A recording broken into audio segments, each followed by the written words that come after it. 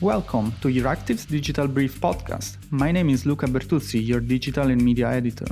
This week, we look at the data adequacy resolutions voted in the European Parliament. For a complete overview of the most relevant digital and media developments over the past 7 days, sign up to my free newsletter or visit the website euractiv.com. This is Euractiv's Digital Brief podcast.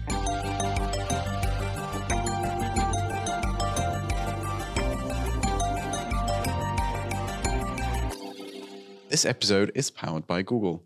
From knowing that your personal content is never used for ads to setting your data to auto-delete, you should be able to use the best that the internet has to offer without worrying about your privacy.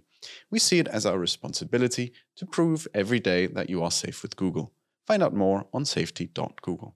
The two resolutions approved by the European Parliament this week concern data transfers with the US and UK respectively. The data adequacy debate spurred from a ruling of the Court of Justice of the European Union from July 2020, the now famous Schrems II. In its decision, the EU highest court invalidated Privacy Shield Framework, a data transfer agreement between the European Union and the United States. The court gave two main reasons for its ruling. First, the US surveillance programs were considered too broad and not proportional, hence in breach with the EU Charter on Fundamental Rights. Second, if an EU data subject wanted to legally challenge the use of its data, the US judicial system does not allow an effective remedy. The case had far-reaching consequences, leaving companies operating on transatlantic trade under legal uncertainty. Now, as the name of the ruling suggests, this was not the first time the EU Court of Justice overruled the data transfer mechanism between the EU and the US. So how do we know that there won't be a Schrems III, a Schrems IV, and so on? Let's hear it from Didier Reynders, European Commissioner for Justice, in its address to the European Parliament. Let me be clear, there are no shortcuts and there will be no quick fix. We will only accept a solution that is fully in line with the requirements of Union law as interpreted by the Court of Justice. The European Commission has been working on a new agreement with the US authorities ahead of the EU-US summit that will take place next month. Since we are talking about the largest trade exchange in the world, there are a lot of economic interests at stake. The first resolution was adopted with very large majority and asked the European Commission to issue clear guidelines in line with the court rulings and the Data Protection Board opinions. Detractors of the agreement point to the fact that the United States have not changed their surveillance program. Hence, the new mechanism will be overruled again. Detractors of the agreement point to the fact that the United States have not changed their surveillance program. Hence, the new mechanism will probably be overruled again. This effectively puts the ball in Washington's court to adjust their legal framework to the EU data protection standards.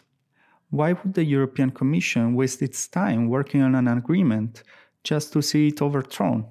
For the harshest opponents of the agreement, wasting time might exactly be the point. Schrems I started in 2013, 8 years ago. A new judicial case will probably take another 4 years. Meanwhile, companies will continue to transfer European data to the US virtually undisturbed. Something might be changing though. On Friday, 14th of May, the Irish High Court authorized Ireland's Data Protection Authority to proceed with a probe that might lead Facebook to halt all data transfers from Europe to the US. The decision rests with the Data Protection Commissioner, which has faced strong criticism by EU lawmakers and other data protection authorities. In fact, the approved resolution also urged the European Commission to open an infringement procedure against Ireland for failing to enforce GDPR. Moreover, the Schrems II ruling also casted doubts on data transfer with third countries in general.